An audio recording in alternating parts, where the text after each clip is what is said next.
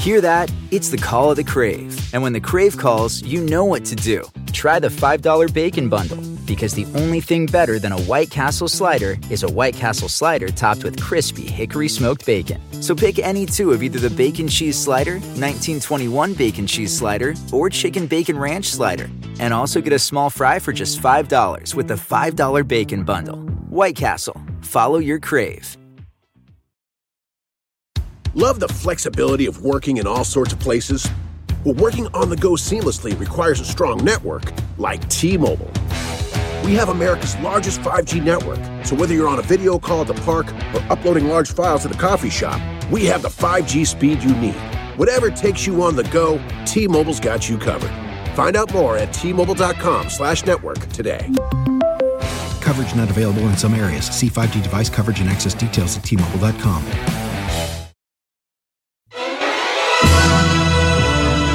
And now, it's time for Inside Conan, an important Hollywood podcast.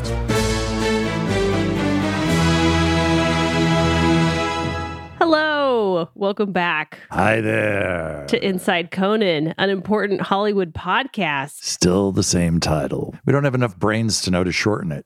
Anyway, my name is Mike Sweeney. I'm Jesse Gaskell. And we are the hosts of this podcast, as well as former Conan writers, future Conan ex-friends.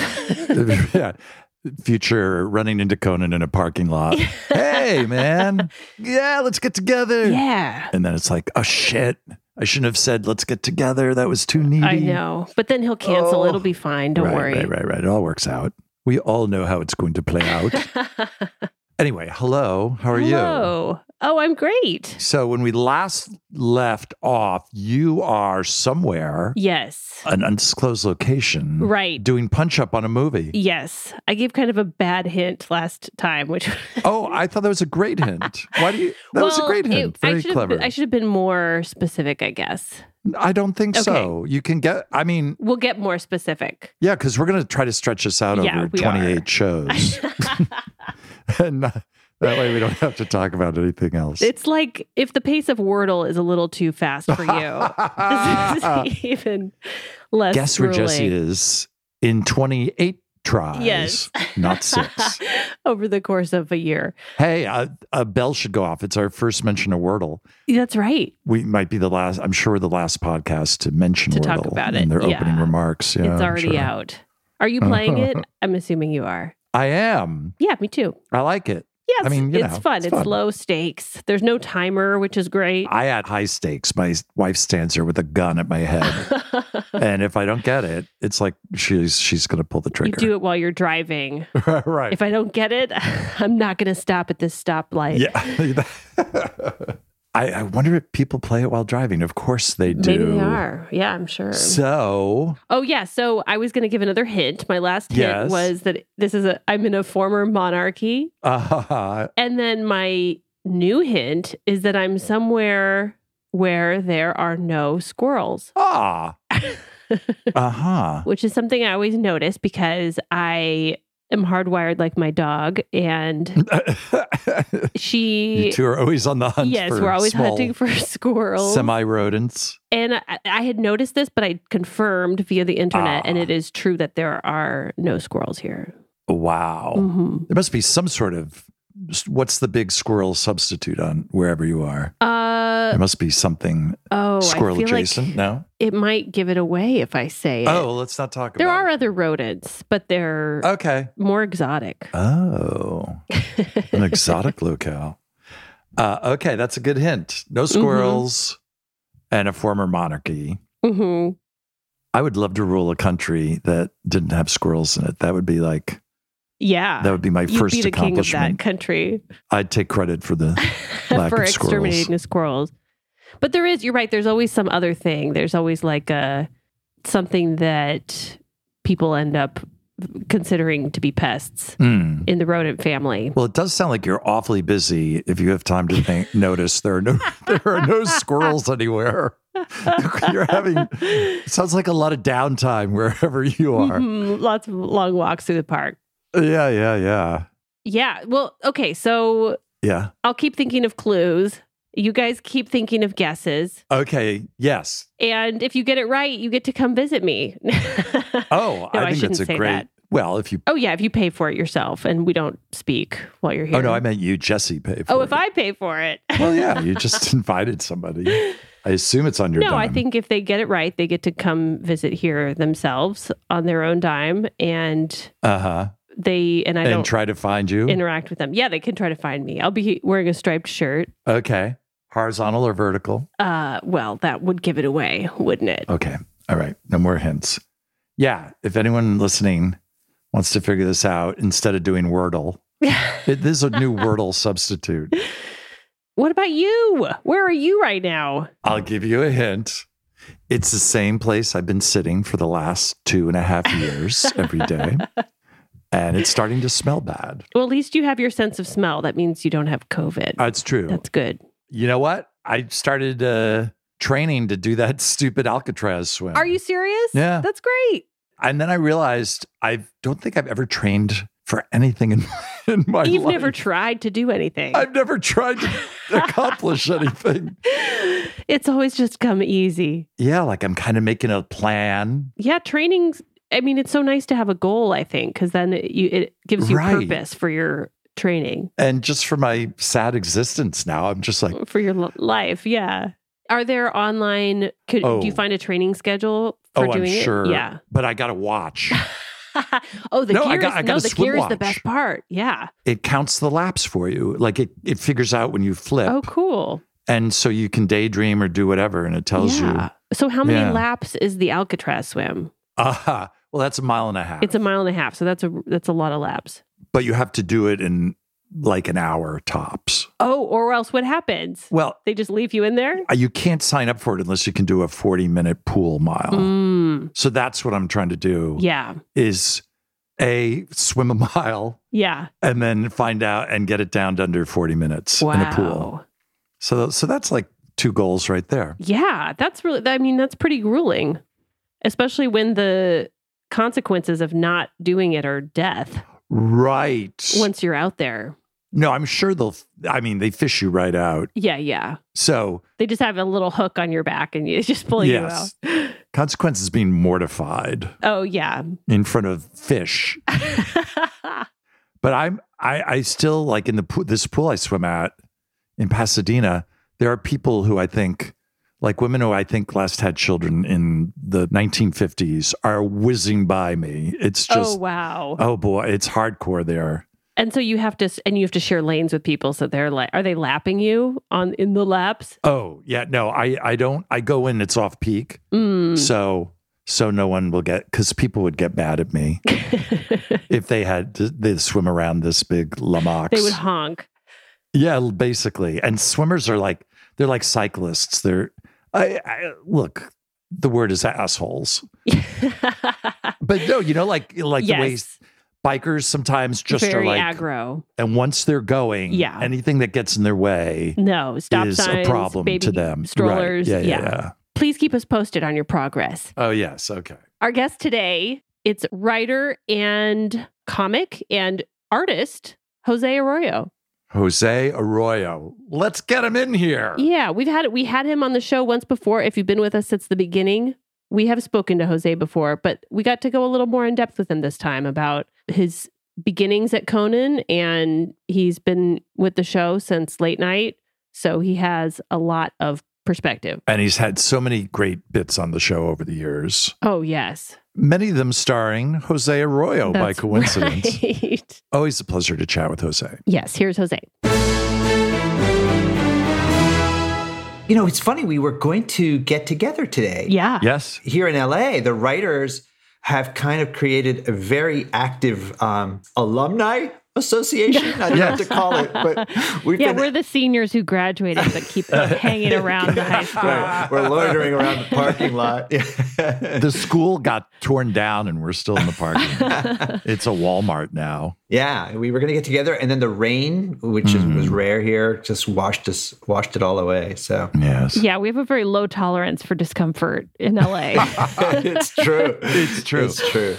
Well, José, I mean, we want to have you on for many reasons, and we can talk about whatever you want. But we did want to talk a little bit about your beginnings on the show, because we've had you on Inside Conan before, and we've talked a bit about Conan Without Borders.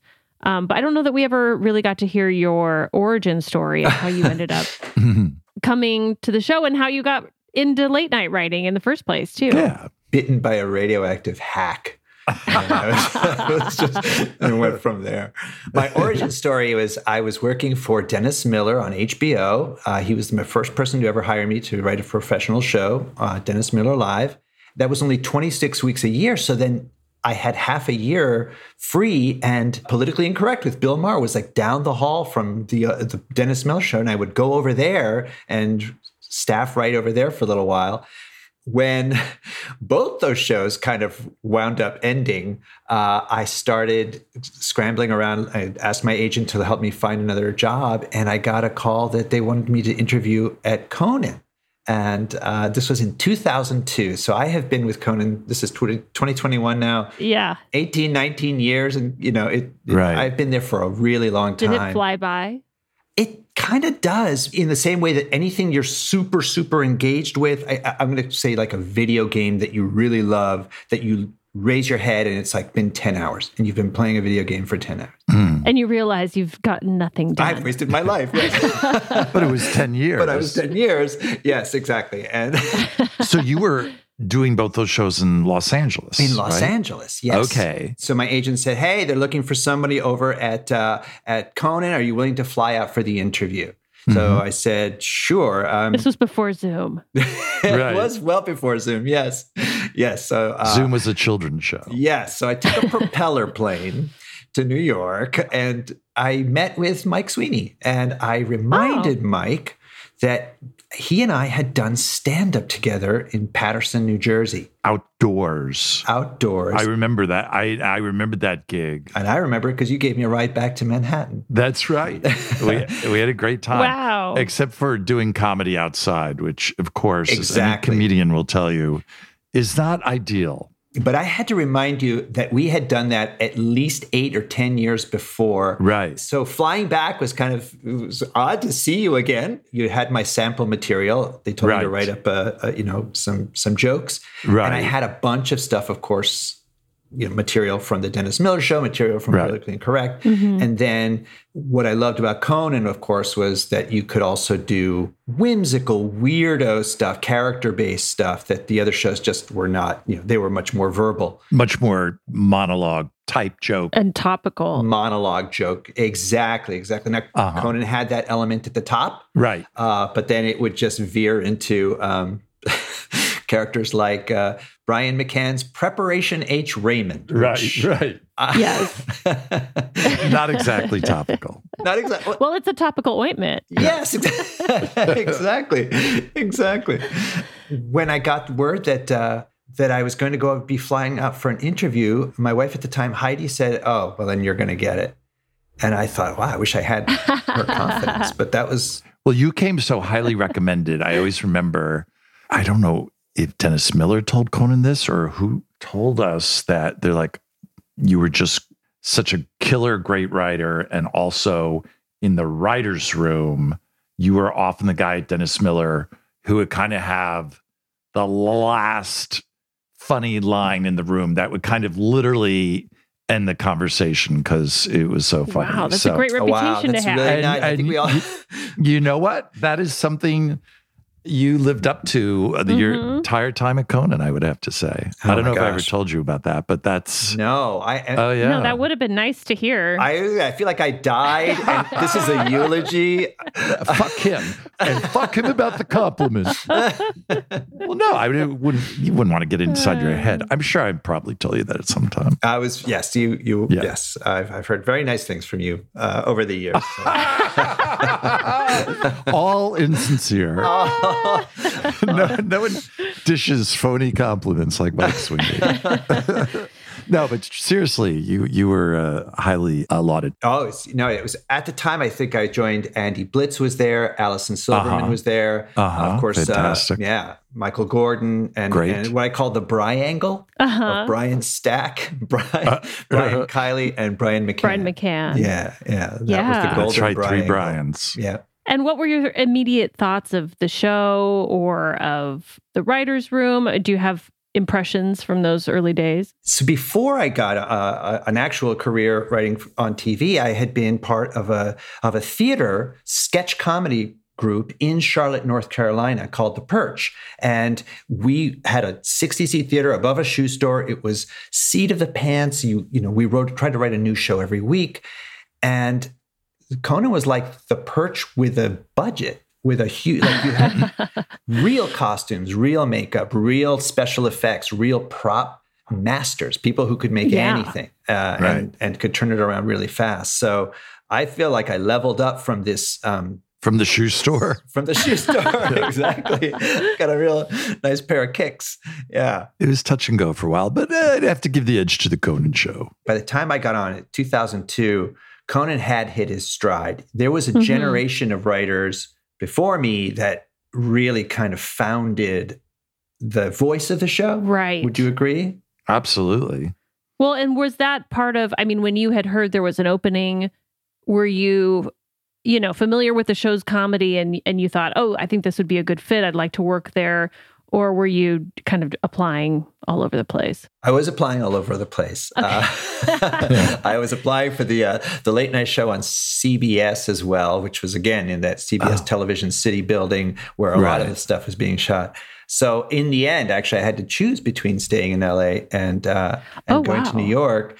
And I chose New York because it just seemed like a more fun show to do. Oh, did you have an offer from that CBS show? Yes. I never knew that. Yes. Wow. So that made the decision, I think, a lot harder. Oh, yeah. Especially with a new baby and a lot of thought going into it. I think the quality of the shows or the show's voices were so different that it really wasn't too much of a stretch. I think we were also excited about living in New York City. Right. The interview was at 30 Rockefeller with a job, with prospects. And my wife had never lived in New York City before, and she was very excited. So we stayed there from 2002 till Conan got the Tonight Show. Right. And it was really tough to move back to LA. And more for her because she had fallen deeply in love with New York City. Oh. And of course, our kid was in school there, PS 187, shout out. And then back we came for the Tonight Show. And then the TBS show. So I've been on 3, if you count the travel shows, 4, incarnations. Conan keeps getting reincarnated. Right. Right. It's like, okay, I'm still one of his minions. How soon after you started as a writer did you end up on camera? Do you remember? Everybody has an inner ham. I think that's part of the reason why you would want to write for Conan if you had some kind of performance desire or something. I don't know if it was about less than a year in, I pitched, I guess there were dating reality shows going on. Right. And I asked to do a pre-tape where I was going on a date that I had to pay for. And it turned out to be I was going to be with a prostitute or something, but I had no idea, and that was the idea anyway. And I would say it was a solid B effort. The one who carried the day on that particular show was Andy Blitz, who it was again the idea was these new reality dating shows, and he had decided to date himself. And he was going on a confession cam and saying, I picked myself up around 8 o'clock and we went dancing. And oh, right. I remember that. Do you remember this? Yes, yes. I just remember thinking, okay, that's the way it's done. Wow. So it took you almost a year before you started appearing in things? I shouldn't say that because such was the pace of the show that you would throw anything wooden into a fire. Like if you needed the fuel, you would say, okay, we need Jose, get in there and, put on the outfit or whatever. And that sort of seat of the pants last minute thing. But I guess what I'm going for was the first thing I remember recording or taping for the show and then presenting at rehearsal was that reality dating show. But yeah, I'm sure I did some walk-on character on new characters or things like that, which are right. Well, but it's also different to write something for yourself versus to be a player in someone else's sketch. Because when you've written it and you're performing in it, there's sort of two levels on which to worry. Yeah, that's true. But let me ask you this, Jesse, when you're performing for somebody else's sketch, do you put more pressure on yourself than when you're doing it for your own sketch? Yes, that's a good point. Because you think, oh, I'm going to make or break this. Yes. Not the writing. And yet when I've written it, it's only the writing that matters. Okay. So it's a double bind. Yes. It is a double bind. I'm such a people pleaser. I don't want to ruin anybody's bit with either a live flub up and I always say, listen, if you didn't get it, if we're like taping something ahead of time, if you didn't get it, just ask me to do it again. Just ask me to do it again. Yeah. Yeah. But I think after a short period of time, once all the other writers get to know you, they're literally writing it like, oh, this is perfect for Jose. Yes. Or this is perfect for Jesse.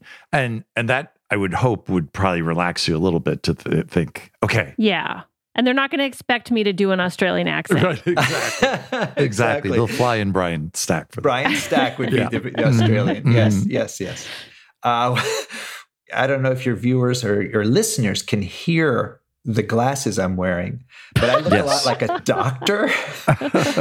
I look like a doctor or a mid-level management official. So I put on a lot of ties and a lot of lab coats. Yes, you would play doctors a lot, and you'd or technocrats or people working in government. Yeah, rubber stampers. Anybody who's slightly over their heads.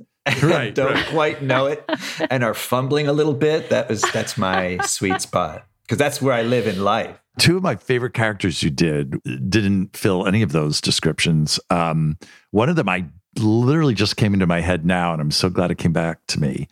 Captain Fun? Captain Fun, sure. He was a children's... You played a children's TV show host. Yeah. When Conan and Andy...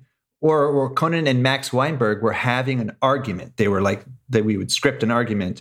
And then I would step into the doors and I'd say, looks like Conan and Max Weinberg are having a fight. This is called, and I would open my hands and a graphic would appear, a conflict. Let's see how they resolve it. And then Conan would recognize me and go, who are you? Oh, I'm Captain Fun. I saw that you guys were fighting and I thought it would be a good time to teach, a lesson about conflict to our kids. And at the time I was asking the props department because I wanted to have a Captain Fun was like a ship's captain. And I wanted to have a parrot that I could pull a string. It would be on a track on my back. It was a wooden parrot that I could pull a string and it would kind of appear on my shoulder.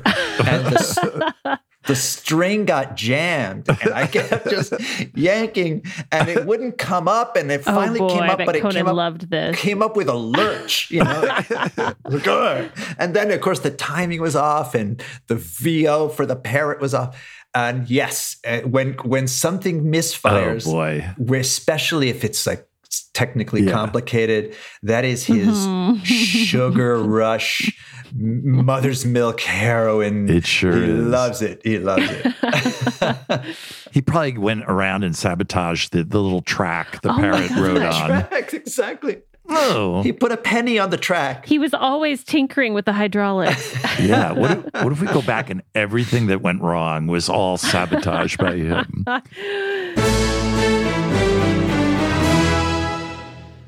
Emmy award-winning John Mulaney presents Everybody's in L.A., a special run of 6 live episodes created by and starring Mulaney that'll stream live on Netflix during the Netflix is a Joke Fest. The comically unconventional show will feature special guests where John Mulaney explores the city of Los Angeles during a week when every funny person is in it. Watch John Mulaney Presents Everybody's in L.A., debuting May 3rd live at 7 p.m. Pacific Time, only on Netflix. Life is a highway, and on it there will be many chicken sandwiches. But there's only one McCrispy. So go ahead and hit the turn signal if you know about this juicy gem of a detour.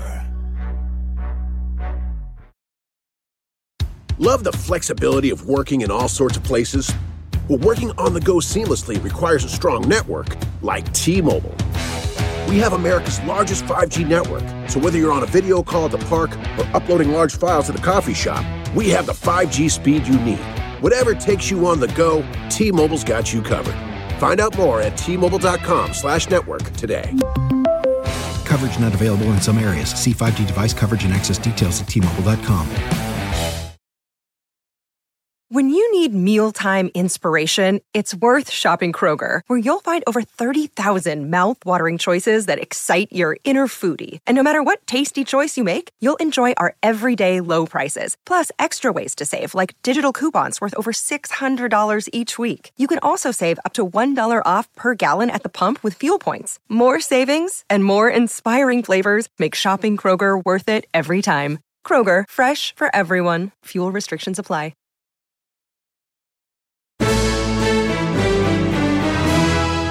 You have a particular talent you're also really good at pretending it's not on purpose, but I know it is on purpose, for enraging Conan with characters that you do. Yes. Just choosing people who intentionally are going to frustrate or... Right. I like to poke the bear. Push his buttons. I do like to poke the bear. He's kind of has a big brother vibe to me. And you have big brothers. Right. Exactly. We both have big brothers. Yes. And I think there's a lot of this. I don't know if we all repeat certain dynamics from our lives and stuff. But anyway, that's the sort of the grooves that he and I fell into. And it's a lot of, obviously he has all the power. He's... And yet, because you're in that pocket of, hey, we're in the same family, I can poke you sometimes. Right. Mm-hmm. It's just fun sometimes to poke him. That's the other character I was going to mention, was where you'd play the kind of snobby Euro guy in the audience. Yes, Euro guy. Did you create that organically out of that kind of office back and forth of kind of getting in Conan's face a little bit? Good question. To a certain extent, it came...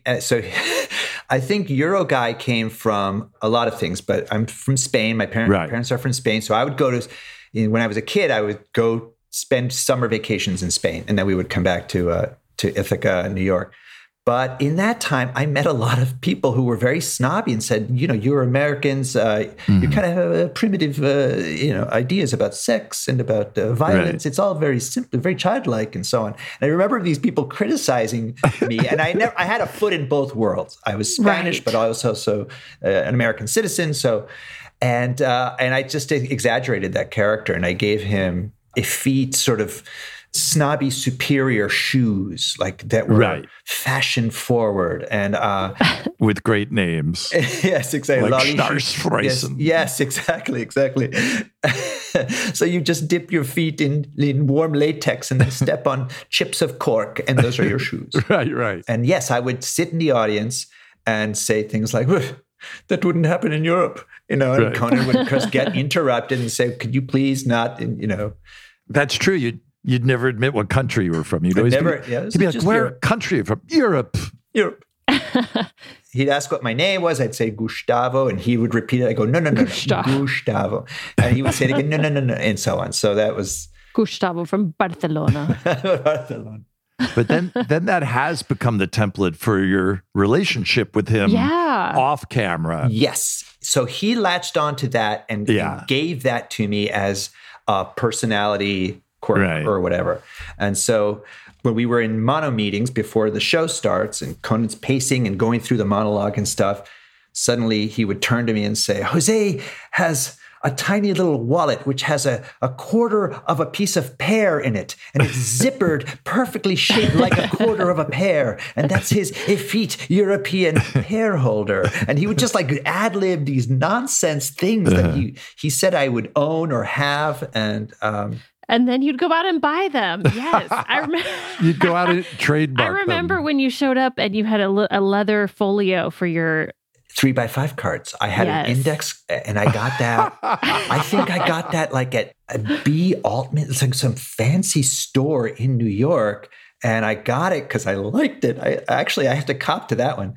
But it was it was an imitation crocodile leather, and it was bright green, and it held nothing but 3x5 cards. It was so low tech, but also fancy and stuff. Yes. And I pull it out, and his eyes just become like saucers. Like, oh, what is that? What is that? And I happened to have a rail thin pen that it looked like no other pen. And I started making notes with this like tiny, skinny pen on this crocodile imitation leather. And dipped in liquid ink. It was just, he goes, that enrages me.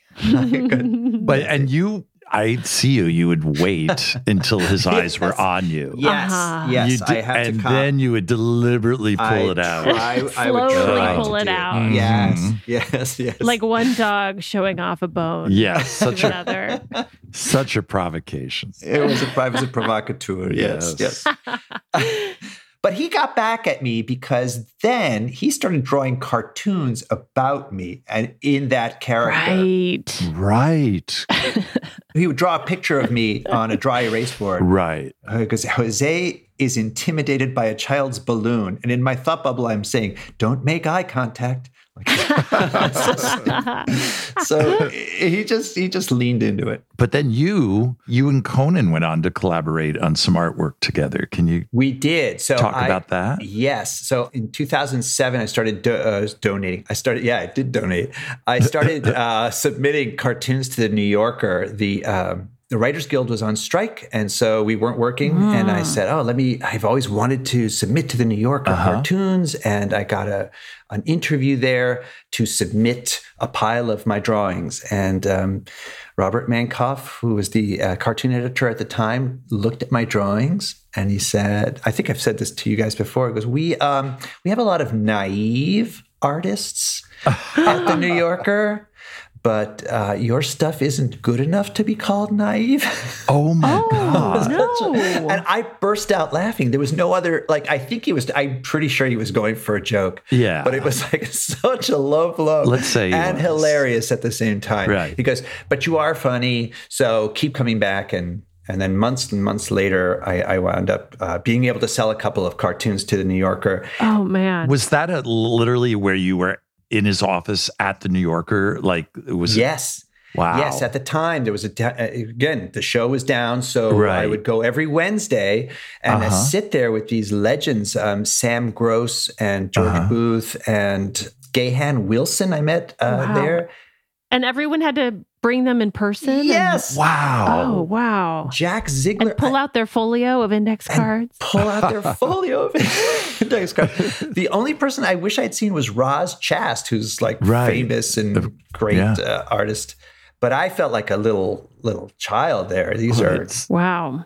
That seems so intense. So now would they all in unison see each other's cartoons at the same, like when you handed yours in, did these legends see them or? No. Okay, So you had him in your hot little hands, and then you would be allowed into the office, and then it would just be you and the editor, and he would physically just go boop, boop, and he would hand like 99% of them back to you. And then, have a little conversation, and then you were on your way. And every now and then he'd say, okay, we'll see about this one. Like he would consider them. He couldn't say yes or no there because I think it's more of a committee decision down the road. He would say, okay, well, this one could work, maybe, that kind of thing. Did you and Conan do 2 comics for the New Yorker, or was it 1? We did 1, but he had pitched 3 different ideas. This is me looking for, because it's summer and I could find it. Yeah. No, but so the one they bought, his name was not on it, and it was the famous George Seurat, Sunday in the Park, pointillist painting. Right.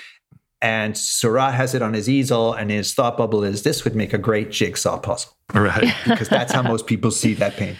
That was Conan's idea, and he gave it to us, and he gave it to me, and I, using very rudimentary Photoshop and stuff, I angled an actual illustration of that, and then drew the rest of it. Drew the artist, his little, Garrett and everything else. Mm-hmm. And I put it in a batch of submissions, and that was the one they bought that week. Oh, wow. Wow. We'll go with this one.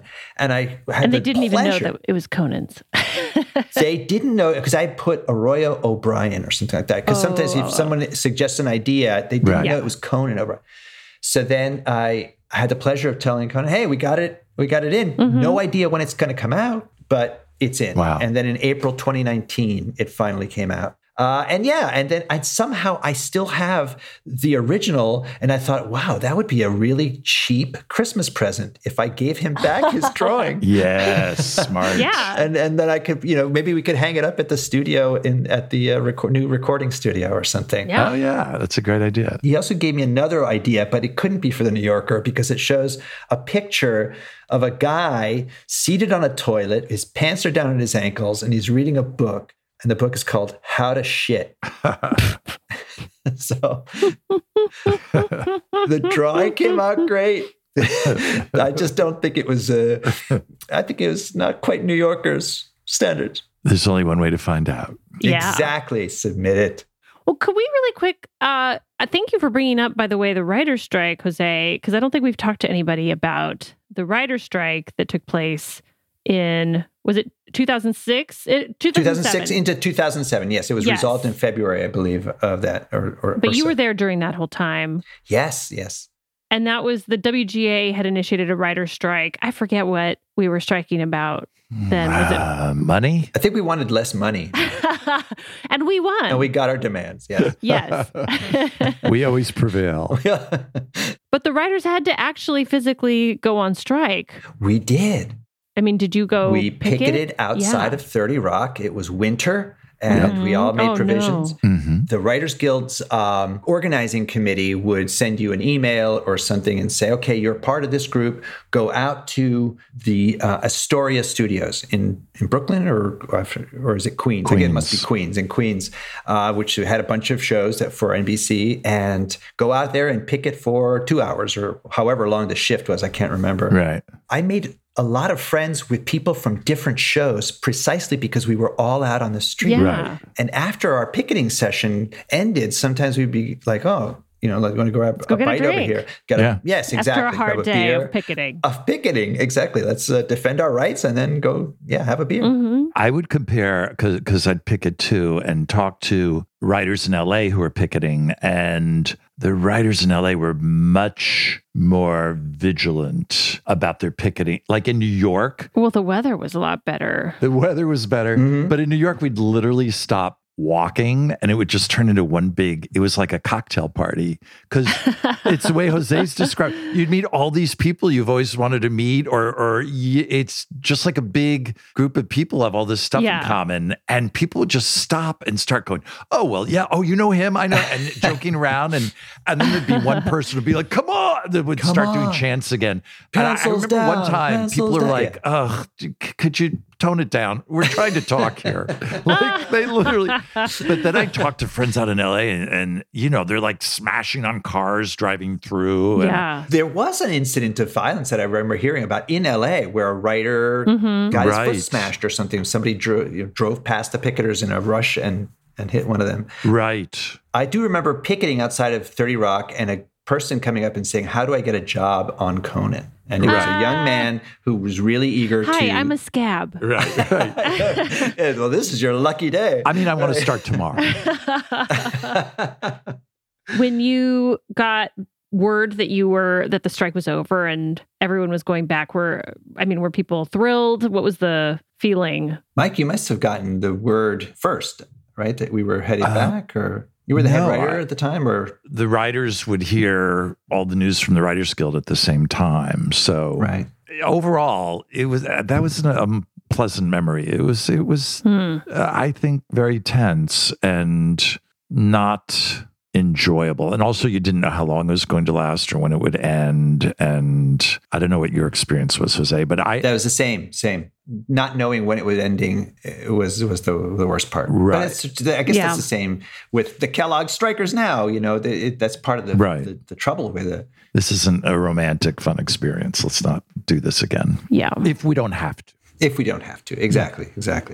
So that was in 2006 or 2007, and then by then, or close to that time, Conan was saying, "Well, we might pick up stakes and go to L.A." Yeah, right. So what was that? What was that news like? I mean, I'm sure people were excited, but also you said, Jose, you guys weren't thrilled about moving back to LA. Well, because we had bought a co-op, an apartment in a co-op building. And so that meant, and so the reason we got into the building, we decided to buy there was because they didn't charge you when you sold it. Mm-hmm. And then they voted that if you sold your apartment, you would have to pay an X% fee, seller's fee or something. Right. Oh, no. And we were the first to have to pay it. So it stung on the way out, which is maybe the way you should leave New York, is just with a little bit of grit, a little bit of pain. Mm-hmm. We tried to keep the place, and then I said, no,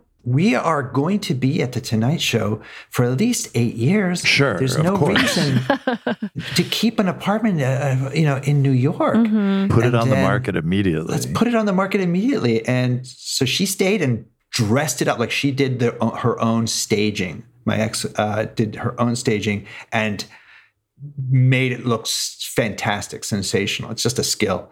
And so it sold right away. Yeah.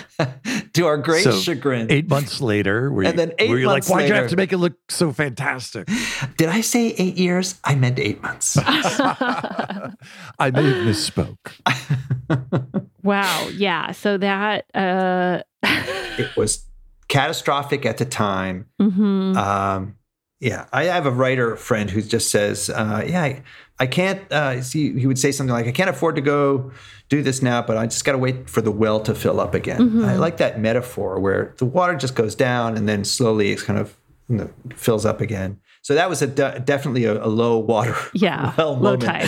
When the Tonight Show entered. Low tide, for sure. Yeah. And then, kind of got the TBS show. And then the last 10 years at TBS really was him doing, not the limitations of the NBC, right? But I think he had more limitations on budget. Yes. So a lot of things that he maybe, we could, I don't know if I ever asked for a kangaroo on TBS. That's what I'm getting. We could get a llama, though. We got a llama, yeah. And I believe there was a baby giraffe on some segment at one point. Oh, yeah. You asked for a kangaroo. They're like, we can get you an opossum. It is a marsupial. It is a marsupial. Right. Can you?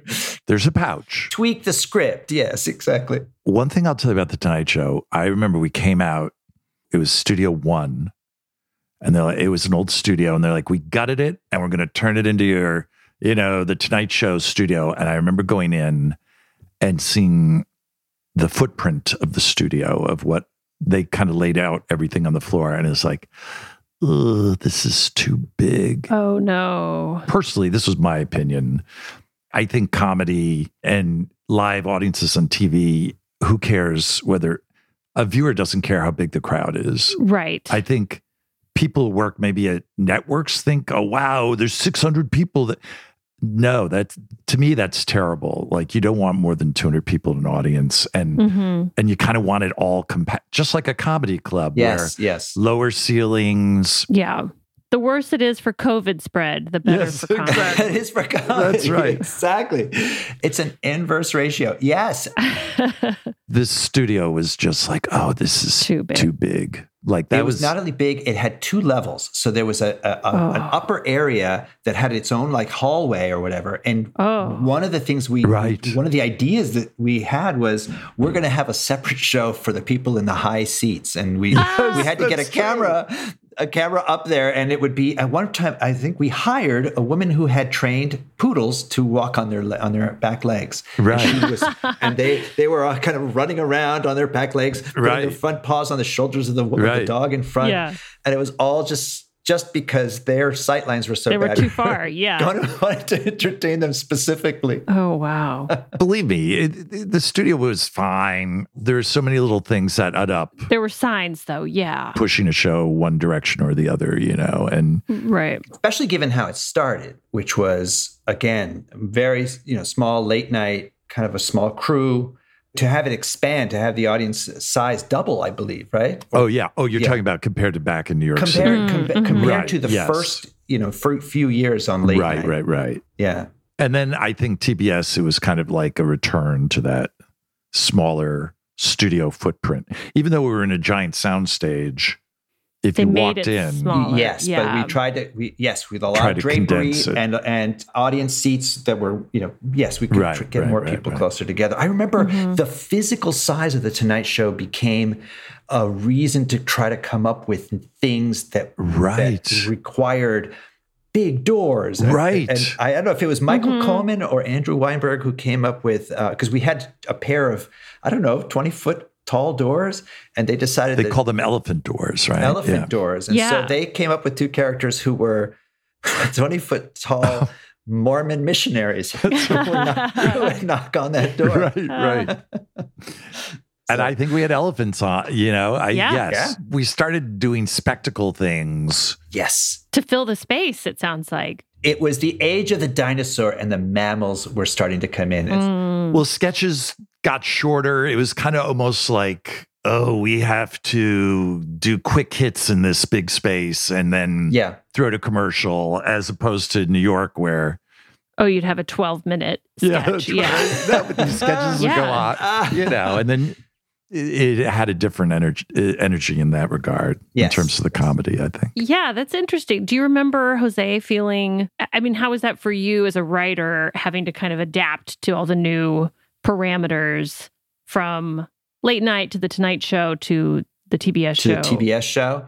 A lot of it is you get your cues from the physical surroundings. A bigger space, you try for bigger things, and smaller is more money or less money. Close-up magic, more money, more budget, less budget. That all informs what you want to do. But then also Conan's sense of humor is also evolving. And so the stuff that he enjoyed and maybe he would start to tolerate, and then at some point he would get sick of because he had been doing it for a decade or something. So every now and then, I think, Mike, I'm sure you can speak to this. He would say, "All right, I don't want to see that sketch or that bit or that idea again." So that also kind of contributed to us always evolving. And also, I think one of the plans was to try to come up with all new things for the Tonight Show. And then again, they're very, like once in a while we'd bring back a reference to the masturbating bear, but we'd all kind of feel dirty doing it. I mean, I think we all agreed we need our own masturbating bear.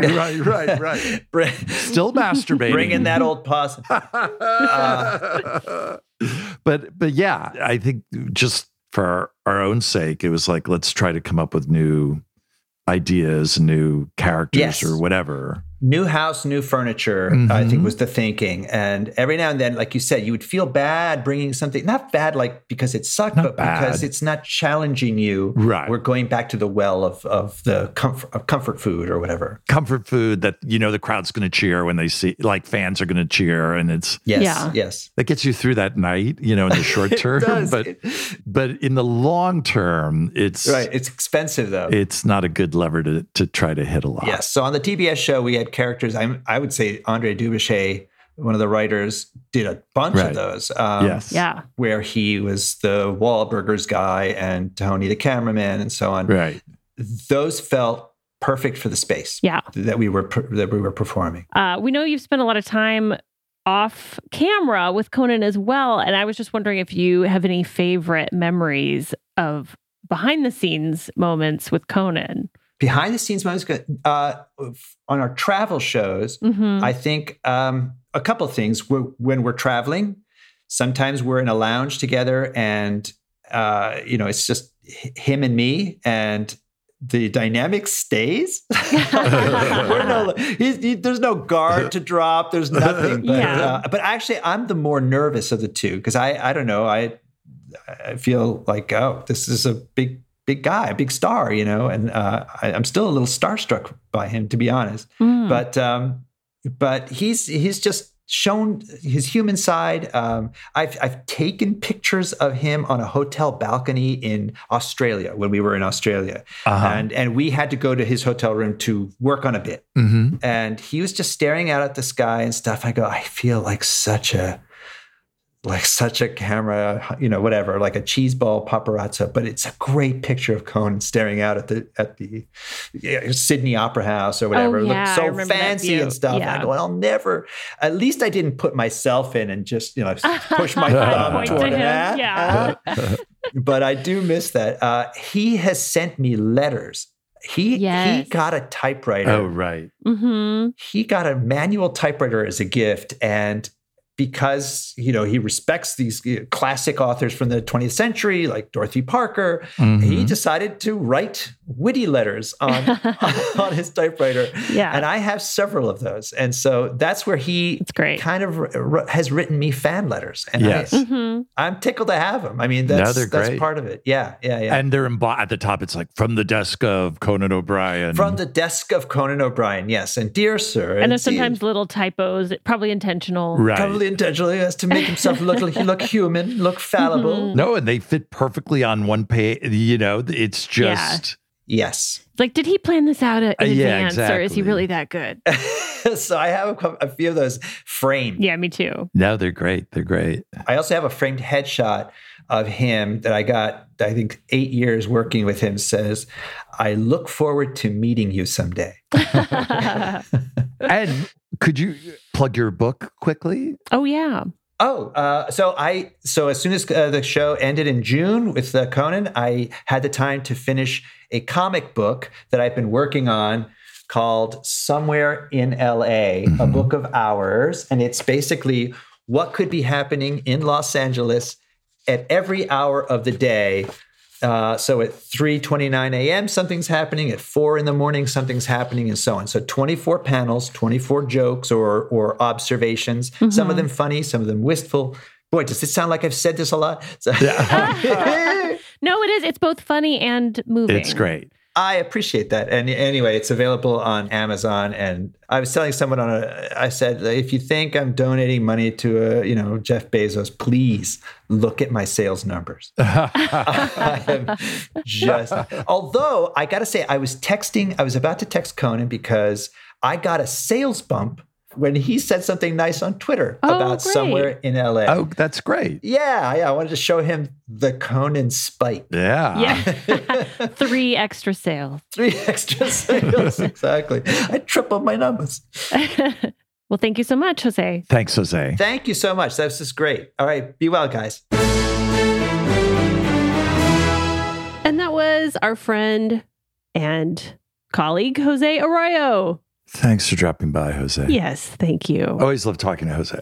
And hey, if you want to thank Jose and us, and if you like the show, you can support us by rating Inside Conan, an important Hollywood podcast, on iTunes and leaving us a review. Yes. And don't feel pressure about what's in there. Just the 5 stars and it's perfect. Right. That goes a long way.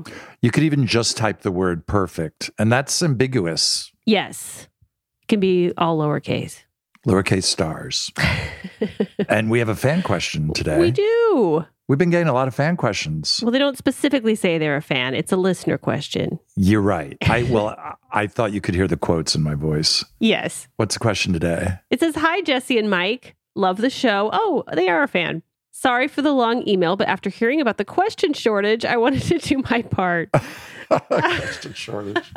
Supply of questions. Mm-hmm. They've been backed up at the Port of Long Beach. Mm-hmm. This is just number 1. We're only going to answer one of this person gave us many questions, but I'm not sure you can answer this on the podcast or at all. Oh. Guess what? You're about to have your mind blown.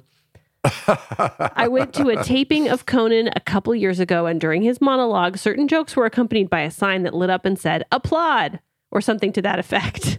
It's applause. Yes, it's just applause. Yes. To elicit a greater reaction from the audience. The sign did not seem to correspond to the strength of the accompanying joke. What a great observation that everyone who's ever been to a taping of our show has made. How is it determined which jokes get the sign? And is it considered a great honor or great shame to have your joke backlit by the sign? Oh, I like this question. And that's from Cameron. Thank you, Cameron. With a K. Well, I will say... Yeah, have you run the applause sign before, Sweeney? I ran it for 15 years. Yes. Well, there's an applause sign I would stand next to our producer, Jeff Ross, in the studio, which is why I have diminished hearing on my left side from the band. Thanks, band. And the other applause button was in the control room. And Susie in the control room or our assistant director would push that button in and out of commercial breaks and when bands were playing and when guests were introduced. Mm-hmm. But I got to use my applause button during comedy bits. Very frugal with the applause button. The only time I would use it would be coming out of the last joke of the monologue. To kind of give it a little bit of a punctuation on the segment. And because Conan was going from that to the billboard, which is when he'd say the guests. Right. The idea was you have a really strong last monologue joke. So the applause sign, you had to time it so like big laugh, hit the applause sign. So it'd go from laugh seamlessly into applause. Yes. I mean, a lot of times people just, TV audiences kind of applaud anyway. Yeah, so. they're like, all right, it's been 8 minutes. We're getting out of Act 1. Right. Ready to applaud. So usually the applause sign for the last joke, it just, you didn't even notice it. But when the last joke didn't work. Sometimes. They were, oh my God. It was like all of a sudden it was a cattle prod. They were just like, what? Applaud for that? Fuck you. Of course they'd applaud, but usually then we'd be like, oh, let's lose that joke. Lose the last joke. We just edit it out. Yeah. Because if you watched it back, it was so obvious. It was like a long delay and then an applause. Right. Yeah. It was like Cameron was saying. He's like, there was a joke that didn't do well. Yeah. And then Yeah, usually the applause sign, I mean, because it would occasionally be used. And maybe by the time I came around, the format of the show had changed a little bit. So we would have a comedy bit in Act 1 before the billboards. Right. That's true. So sometimes the applause sign would get used during your comedy bit. And it wasn't a compliment. That's interesting. So you think it was used to kind of salvage a bad situation? Yeah, but what you're saying also makes sense. I think that it depended where it was because you needed the applause going into we've got a great show tonight. Right. And then I would hit it going out to as he was about to go out to commercial. But if something didn't work, I was always like an applause signs, like if it's a comedy bit or something and it was ending and there wasn't a button on the end. Well, because now we're getting into, I did feel like the secret of having a successful bit on the show was as long as you had a big laugh at the end, right? It would save a lot of laughterless airtime in the middle. Right. Obviously, yeah, you want a big laugh at the end. You want a big laugh at the end. But then sometimes hopefully whatever you had planned for the end wouldn't get a big laugh. Right. So then it's just kind of hanging there. Yes, but the plan is always to hit the applause sign at the last monologue joke and then also at the end of, like you're saying, a comedy bit leading into Conan going, okay, that's so-and-so, and we'll be right back with Bloobity Blue right after this. Yeah, because otherwise people don't know it's over. They're still waiting for the big laugh at the end. Right. It's sort of, the applause sign says it's not coming. It's very Pavlovian for people watching at home. Everybody just like, okay, commercial break. Yeah. Yeah. That was my favorite thing when something didn't get the big laugh and you hit the applause button. Juice it. I mean, Conan would often comment on it just if it was egregious, like on the air, just like, oh boy. I know. Well, and I kind of loved watching because they would cut to you. The director would sometimes cut to you and Jeff, or later on, Matt O'Brien and Jeff. Right. And you could see you're holding the little... Right. The kill switch. I think once Conan said, for some reason, called me out during a show, like, oh, it's our head writer, Mike Sweeney. And I just held the button up on camera and I hit it hard. Yeah. And milked the applause. You had to be there. It was pretty funny. Do we have an applause button for our podcast? Oh my God. I was just thinking that.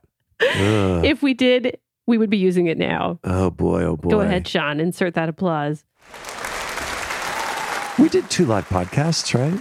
We did, yeah. Oh. I would do another. They were fun. They were really fun. We didn't need no applause sign.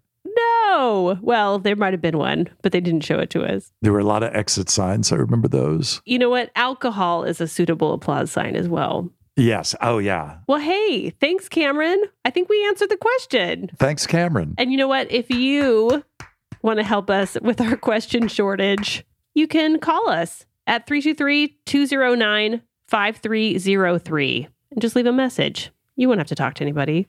Or email us at InsideConanPod, P-O-D, @gmail.com. And hey, that's it. That's it. Quick and painless. Come back for a checkup again next week. You'll get a lollipop. We like you. Inside Conan, an important Hollywood podcast, is hosted by Mike Sweeney and me, Jesse Gaskell. Produced by Sean Doherty. Our production coordinator is Lisa Byrne. Executive produced by Joanna Solotaroff, Adam Sachs, and Jeff Ross at Team Coco. Engineered and mixed by Will Beckton. Our talent bookers are Gina Batista and Paula Davis. Thanks to Jimmy Vivino for our theme music and interstitials. You can rate and review the show on Apple Podcasts. And of course, please subscribe and tell a friend to listen to Inside Conan on Apple Podcasts, Spotify, Stitcher, Google Podcasts, or whatever platform you like best. It's the Conan Show. Put on your hat, it's the Conan Show. Try on some spats, you're gonna have a laugh. Give birth to a calf, it's Conan! This has been a Team Coco production. Love the flexibility of working in all sorts of places? Well, working on the go seamlessly requires a strong network like T-Mobile. We have America's largest 5G network, so whether you're on a video call at the park or uploading large files at a coffee shop, we have the 5G speed you need. Whatever takes you on the go, T-Mobile's got you covered. Find out more at T-Mobile.com/network today. Coverage not available in some areas. See 5G device coverage and access details at T-Mobile.com.